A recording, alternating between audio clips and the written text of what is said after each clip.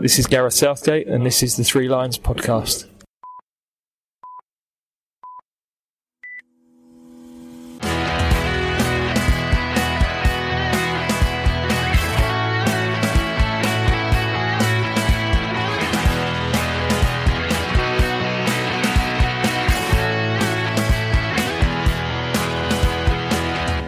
Hello and welcome to the Three Lions podcast. My name is Russell Osborne and this is an independent England football supporters podcast. I hope I find you well. Coming up on this episode, I will be taking a look back at the Lionesses' recent double header, home and away to Belgium in the Nations League. And I'll shortly be joined by the Evening Standard's Dom Smith to look at those games. And I'll also be paying my own tribute to Sir Bobby Charlton, who sadly passed away recently. So before we chat with Dom, let me just advise you of how the group stacks up, the Nations League group, and also the other groups. Now the Lionesses are in Group A1, and after the home game, which they won 1-0, thanks to a 15th minute Lauren Hemp goal, the same evening, the Netherlands beat Scotland 4-0. So the table after match day 3, everyone had played 3 games. The Netherlands were top with 6 points. We were second, also with 6 points, but second because we were beaten by the Netherlands that's match day 2, wasn't it? Belgium were third with 4 points and Scotland fourth with just the 1 point. Then there was the away game. We lost 3-2 in Louvain in Belgium after being 2-1 up, thanks to goals from Lucy Bronze and Fran Kirby. Great to see her on the score sheet. It was her first since the Euro semi-final win over Sweden, but it wasn't to be. In the other game, the Netherlands, they beat Scotland by 1-0 at Hampden. And these defeats are now coming a little more regularly than we'd like for the Lionesses. It was Australia in a friendly earlier this year. Spain, of course, in the World Cup finals. The Netherlands and now Belgium in this Nations League campaign. So after 4 games, the table now looks like this. The Dutch are top with 9 points. Belgium move above us with 7 points. We are in 3rd place with 6 points and Scotland still remain bottom with just the 1 point. Now just going across the groups, in Group A2, France are top with 10 points from 4 games, followed by Austria with 7 points, Portugal 3 and Norway 2. Now of course you get through to the Nations League finals and win it, you have the chance, you will, go to the Olympics. France, of course, as hosts of the Olympics next year, are already qualified. In A3, Denmark, they are top with a maximum 12 points from 4 games. Germany 9 points, Iceland 3 and Wales, unfortunately, on 0 points. And then Group A4, Spain, despite all their troubles, like Denmark, are top with 12 from 4 games. Sweden are second with 7 points, Italy 4 points, and Switzerland, they are bottom with 0 points. So no confirmed Nations League final places as yet, or relegations from the top tier. But we do know that the Republic of Ireland have been promoted to Group A for the next campaign. Turkey, they've also been promoted from Group C after maximum points from 4 games. And from what I can gather, I think they are the only actual movements, promotions, relegations from this round of matches. I did mention in the last episode about Israel. They're in Group C4. Obviously, their group is in a little bit of disarray, for obvious reasons. But Estonia are top of that, having played 4 with 7 points. Kazakhstan are second with 4 points from 2 games. Israel are third with 3 points from 1 game. and Armenia are bottom, having played 3, but they have no points. At the moment, I'm not 100% sure what is going to be, what UEFA have in mind for that group. We'll just have to wait and see how it all unfolds. So now we know where we stand. Let's have a chat about those 2 Lionesses games, and welcome back the Evening Standard's Dom Smith. Hello, Russell. How are you doing? Very well, thank you. Very well. Now, this Nations League campaign may be proving to be a little harder than some may have foreseen. 2 wins, 2 defeats so far, and 1 win, 1 defeat in this most recent rounds. Well, I think it was 35 games under Serena Wiegmann before England actually lost a game. So, yeah, it has been a departure from what we're used to under that manager. And yeah, it is proving difficult. I always thought that Belgium are a tricky opponent. I didn't quite expect them to beat us, though. No. So yeah, it has been a strange one, hasn't it? It has. We'll take a look at both games as we saw them. The first game was in Leicester. Just quickly run through the team. Mary Earps, Lucy Bronze, Neve Charles, Kira Walsh, Alex Greenwood, Millie Bright, Chloe Kelly, Georgia Stanway, Alessia Russo, Ella Toone and Lauren Hemp. As I've said, it ended in a 1-0 victory for us, thanks to a Lauren Hemp goal that came via a Millie Bright header off the post, which came via a Chloe Kelly corner. I was watching it, and for the first 10 minutes, we were all over Belgium. And I said, this looks like this is going to be one-way traffic. But it didn't really pan out that way, despite the early-ish goal. No, absolutely not. England haven't really put together a solid 90-minute performance that they can be proud of for, I'd say, quite a while now, actually. I think some of their displays in the World Cup were okay in parts, and some of their displays in this inaugural Nations League campaign have been okay in parts. For example, the first half against Scotland, which I think was England's opener of this campaign, was really good, but the overall match performance maybe wasn't. And yeah, I don't feel like England have necessarily been able to put together a performance which, from the first minute to the last, is broadly speaking one that will please the manager and her assistant manager, Arjan Verink, and people like that. It feels like England are going in moments at the moment, doesn't it? It feels like they're having 10-minute spells here and 15-minute spells there, but failing to really knit them together, if you know what I mean. Yeah, the panel on ITV last night were saying something similar. Eni Aluko, Karen Carney, Ian Wright, saying it is just a little bit off balanced and just a bit disjointed. Do we think we can put our finger on it? What it could be?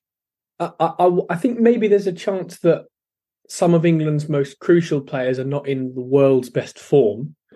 I don't know how much emphasis I would put on that as being a major reason why. But I wouldn't say a huge number of the current England team are in exceptional form at the moment. Maybe there's a bit of a hangover from a World Cup, although that's very difficult to measure. And people use that phrase, don't they? Oh, yeah, England, England overturned any potential hangovers after the World Cup by beating. Well, we never really know what that means. But if it is a thing, then maybe that's part of it. Maybe also England are just playing a higher caliber of opposition. Maybe England could have put together the same performance that they did in defeat to Belgium last night against Latvia and come out with a 14-0 win in which it didn't really matter. So maybe the caliber of opposition England are playing is the difference. So yeah, it's difficult to see what that could be. I do think though that England have got a bit of an issue with overcommitting players forward. I do think England were quite open in defence, quite porous in defence during the World Cup. I'm not going to say that they conceded so many goals because clearly they didn't, but I do think that they were too open at the back, overcommitting players. And I think that continues into this autumn period. I mean, I don't know if any of the listeners can remember the brilliant goal that Sam Kerr scored against England in the semi-final. That Yes. came when she I think there was an England mistake, but she received the ball and there was a gaping hole between Millie Brighton and the defender. I can't remember who it was, maybe Jess Carter, who was the other side of her. The sort of hole that you will get punished for if you're going to allow a player of Sam Kerr's caliber to turn around and run at you, and that's exactly what happened. She scored. So I think we saw a bit of that again against Belgium in Leuven last night. So worrying signs for England's defence, but at least they have got 2 wins on the board and they are able to build on that in the last 2 matches. Yeah, no, I think you're referring to Tessa Vullart's goal where she ran through and put the ball past Mary Earps deep into first half injury time last night. Yeah, very similar to the one that Sam Kerr scored. But just maybe going back to that first game, Niamh Charles coming in for a start, which she hadn't done for a little while, was good to see. She had a good impact on the game, and it was great to see Fran Kirby made her return in that game, coming on as a substitute for Ella Toone. Great to see Fran Kirby back, isn't it? Yeah, absolutely. I mean, just to touch on Niamh Charles as well, we went up to St George's Park last week to speak to some of the players, the media, and Niamh Charles was one of the players that was put up to speak, and she spoke very well on a number of issues. But you can just see that she looks like an older player now, not old, but a more experienced player, and she certainly plays like it. And I think maybe 5 years ago we would hear Emma Hayes on England commentary, while also being Chelsea manager, maybe saying, "Oh, I'd like to see Niamh Charles given a chance," but she's obviously such a young player. And now, when you hear in recent months, when you've heard Emma Hayes on commentary, or indeed being interviewed in her role as Chelsea manager, about the potential of Niamh Charles breaking further into the England team, she's really banged the drum for Niamh, and she's said, "This is a player who I think is England's solution on the left side." Especially if Alex Greenwood is going to be started to be used as a centre back more often. I think Niamh Charles is an extremely well balanced player. I was at Stamford Bridge a couple of weeks ago for Chelsea versus Tottenham on the opening weekend of the WSL, and she assisted both of Chelsea's goals and I think maybe Chelsea scored 3 and she assisted the first 2, but she was certainly excellent. Yeah, I thought she played really well in the opener against Belgium in this international break. So I think that's a player who will be a mainstay in the England team, certainly in the England squads for years to come now. And obviously great to see Fran Kirby back, and she took her goal superbly. She's not someone with a ruthless goal-scoring record that maybe she had when she was 23 or 24, a young player at Reading and then at Chelsea, but it's not really about that. What's magical about her is how well she keeps the ball, how intelligently she brings others into play, and how unselfish she is. But we still know that when she gets an opportunity to shoot, she can be, ruthless with it, and she certainly was, tucking it into the corner through a sea of bodies, really. Yeah, no, really good effort. Let's move on to that game. There was just the one change in the lineup that Serena announced, and it was Kirby in for Toone. She started from the off. It was the opening goal for Belgium came. I must admit, I missed the first 10 minutes of this game. I came in just as the goal had been scored. Was a free kick. And I don't know whether to blame Mary Earps for it. She seemed a little out of position. She did, and she didn't look well braced for it, did she? No, she was scrambling across her goal line, and something that I think it was Ian Wright pointed out in the aftermatch game, that the wall that I assume Mary had set up herself, it was very lopsided in height, and it's the first time I've really sort of heard something like that being spoken about. I think Georgia Stanway and it may even have been Niamh Charles were on the end of the wall, and Millie Bright, who is who's a touch taller than both of those, and someone else standing to her, would have been her right, I believe it was. So Deneve, who scored the free kick, and it was a fantastic free kick, had quite an easy sort of area to aim for. So it was a bit of an unfortunate goal that we scored that I think could have really been prevented. Yeah, I agree. I don't think that the goalkeeper looked braced for it. But yeah, I also don't think that it was necessarily a free kick that was bound to beat the wall. It was one that maybe the wall could have dealt with. So look, it's a great strike. She's seen a gap and she's managed to execute it. And it's one thing finding a spot of the goal that's not going to be defended if you put it there. It's another thing putting it there. So fair play. But equally, in your words, it certainly could have been prevented. Yeah. Yeah, but let's just mention, I think Mary Hopes came 5th in the recent Player of the Years, I think, wasn't it? In what do they call it? The Ballon d'Or, yeah. Ballon d'Or, yeah. So I mean, we all know she's a fantastic goalkeeper. But it's something that football is an ever-learning game for those that play it and those that watch it. I think we're all learning all the time. There was an unfortunate incident in the game where Alex Greenwood had an unfortunate clash of heads with Belgian counterpart. By all accounts, she's up and moving around. I imagine she's just got quite a headache, I would imagine, this morning. But that was 14 minutes of injury time that was added on to the first half. It's important, so much so now, isn't it, that players are given the right amount of treatment, especially with head injuries, isn't it? Absolutely. It was just distressing to see that Alex Greenwood went down under that clash, and it was really good to hear the news that she was back up and talking relatively soon after the aftermath of the match. Yeah. Well, one would assume that maybe she won't take part in in Manchester City's next game. Are they given a period of time that they can't play? Is that right? Well, I know that there's certainly a period of time, a minimum period of time during a match in which the doctors have to assess a player. They can't go under that time.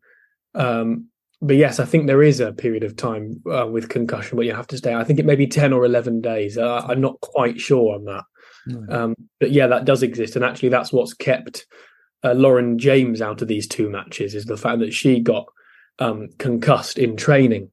And although she was okay afterwards, she's not allowed to feature in the game. So yeah, that is a thing. Oh, very interesting, that, because I was going to come on to Lauren James and say maybe she was a player that we missed against Belgium, what with Alessia Russo's maybe lack of confidence. I wasn't aware of the situation with Lauren James, but that explains it.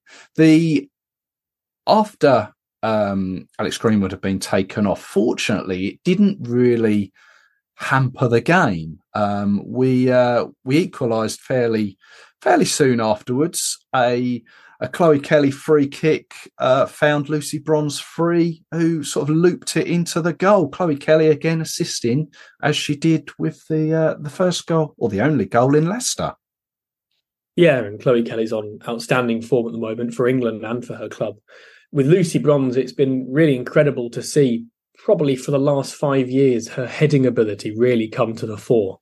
And she scored an excellent header in Sunderland in the opener against Scotland. And of course, she scored another brilliant header last night. It's a real addition to her game that actually I think England lack in other positions. I'm not sure they're necessarily aerially dominant in centre-back, besides maybe Millie Bright. I mean, we know that Leah Williamson is decent with her head. She's not exceptional with her head when she comes back. And Jess Carter and Alex Greenwood, it's fair to say that's not their best attribute. But yeah, for Bright to be someone who's an aerial threat with real prowess in that area on top of the centre-backs, that can only be a positive, and it showed itself again last night. I'm right in saying she's not even the tallest of players, is she? Oh, no, quite Absolutely not. No. No. Then we had Frank Kirby's goal after a great Lauren Hemp run into the box and cut it back for Fran to place it into the goal. Great goal, and I thought we were going to sort of go into the break with a 2-1 lead, but it was that injury time that Belgium came back into the game, and the goal we mentioned for like running through Carter and Bright, because Niamh Charles and Lucy Bronze were sort of pushed further up the field, which is what we mentioned earlier on, wasn't it? Yeah, and it's a sign of good attacking intent when your fullbacks are high, but it's sometimes that can be really quite defensively naive to have them both up there, and especially if they're not going to get themselves back at the possibility of a breakaway from the other team. And that's exactly what happened. And Tessa Vollard is a good player, didn't just carry the ball well and get between the centre-backs, but also tucked it away very nicely. And that was a goal at a time which will have killed England, because, as you mentioned, if you score so close to half-time, you expect to take that lead into half-time rather than be picked back yourself. So, yeah, difficult for England to accept that. And, sadly, they weren't able to make good on the 45 minutes ahead of them. Yeah, I'd forgotten she actually played for Manchester City a couple of seasons back, Tessa Vollard. Yes. Alessia Russo. So I think there's something there, isn't there? She's just lost that little bit of confidence at the moment. She had a couple of opportunities that Alessia Russo from a year or so ago would have put away with aplomb, wouldn't she? But she scored a couple for Arsenal already, I believe. Yeah. She's just a player who's lacking a bit of confidence. It was really interesting to hear Jonas Eidevall, the Arsenal manager, speaking about her a few weeks ago when I was at one of his press conferences, and a journalist asked him to explain, tactically at least, why Alessia Russo was such a target for Arsenal this summer. And he basically said, well, it's very seldom that you get a player with all of her attributes at the same time. Her speed, her strength, her intelligence, her ability to shoot accurately and powerfully. Sort of all these facets. So yeah, I mean, it's difficult to see what he means at the moment, it's fair to say, but we know that there's a real player in there. And I do think that she probably is a confidence player. She does seem to play with her eyes to the ground when she's not really on it, and she'll be maybe looking up and a bit more, almost holding her head up a bit higher when things are going well, in a genuinely, like, in a real sense rather than kind of in a metaphorical sense. So yeah, it's a bit difficult to see, but look, she's too good for that kind of thing to go on for very long at all. Oh yeah, well, we'll expect her to be in the next squad, and it only takes a goal. It doesn't matter how it comes for her to get that smile back on her face and start putting the goals back in. The winner from Belgium came via the penalty spot. Unfortunately, handball by Georgia Stanway. One of those things. Mary Earps dived the right way, but it was just too much for her. And as we say, there's just that cohesion that we're used to seeing with the Lionesses that is just missing at the moment. That in normal time, recent times, we would have held that game out maybe for a draw or for a win. It's not the end of the world. But it's plenty to learn from that fixture, or those two fixtures, isn't there? Absolutely. It makes the odds of England winning this group less, but I think it makes the odds of England arriving at the European Championships in 2025 long way away, of course, with more to learn from and aware of faults that they can't make again, errors that they can't make again. That's much more likely when you've had difficult nights. So if everything's going plain sailing forever, then when in a tournament it's suddenly not, you're probably scratching your head and you're not quite sure what to do. So it's better for them to get it out their system now, I think. Yeah, well, the next two fixtures and the last for this year in the Nations League. 1st of December, the Lionesses host the Netherlands at Wembley. On the same night, Belgium hosts Scotland. And then to round it off on the 5th of December, Scotland, they host us up at Hampden Park. I have seen tickets are available for that for England fans in a designated England section. And then there's the Lowlands derby, Netherlands against Belgium to round off this group. Now, what I hadn't actually factored in is that in this group, and I think it may be just in the Women's Nations League, is that if you finish in third place in the group, then you qualify for the relegation playoffs, where you'll play a League B runner-up over 2 legs in February of next year. So we finish in second place and nothing happens. We remain in the top tier, top group for the next campaign. Obviously win the group. We go forward to the finals in next year. But yeah, we don't really want to be finishing in third place, do we? Well, it depends how many goals you'd like England's players to score in February, because if you finish third and you play someone from League B, I suggest England might have some pretty big wins under their belt. So yeah, I take it, but I think England would be okay. Yeah, we don't have that in the Men's Nations League, do we? No, we don't know. It's interesting facet for the group that's still to pan out. So Dom, thank you very much as always for joining us. Always good to hear from you. Anything exciting going on in your world at the moment? Well, just trying to get enough sleep, to be honest. I'm looking forward to the international break with the men's side coming up. That should be good.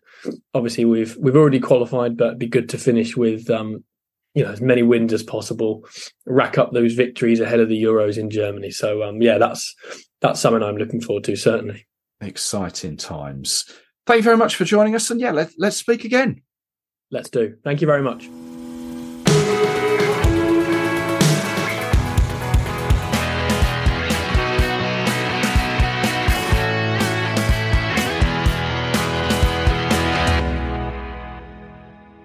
Some sad news, as I'm sure you've heard.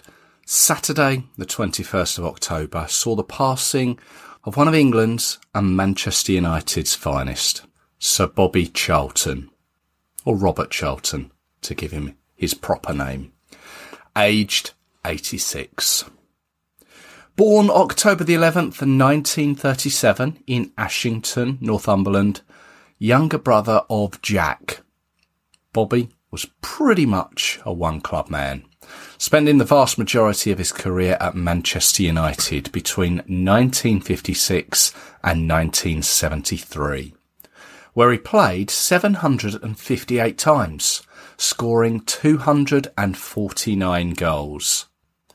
He famously won the FA Cup, the old First Division, twice in 65 and 67, and then the European Cup in 68, scoring and beating Benfica at Wembley.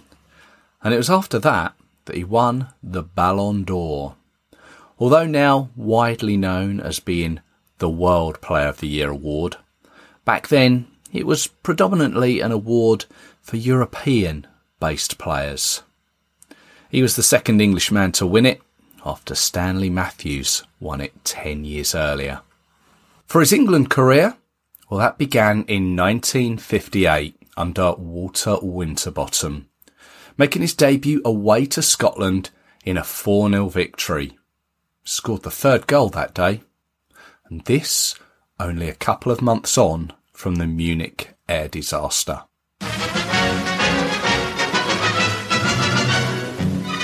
England in the white shirts meet Scotland at Hampden Park in the last game of the season's soccer internationals. But Tom Finney's soon bringing it back again. He beats Alec Parker. He centres, and Bobby Charlton runs in for a magnificent goal.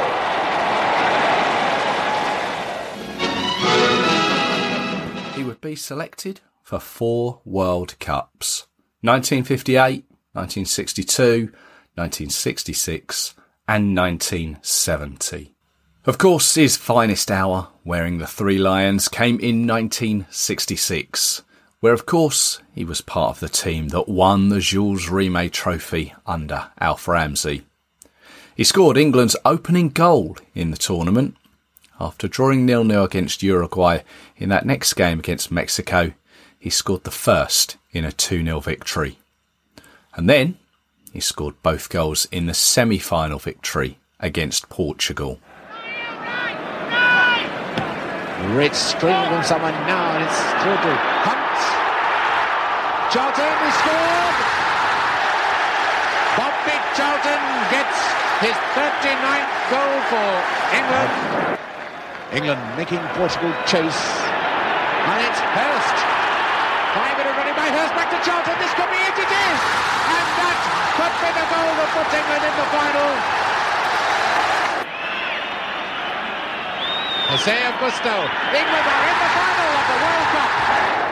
We will never forget this night at Wembley. A sensational, superb victory. Bobby Charlton getting the 2 goals. 106 caps, 49 goals, a record that he held for a very long time before Wayne Rooney finally beat it.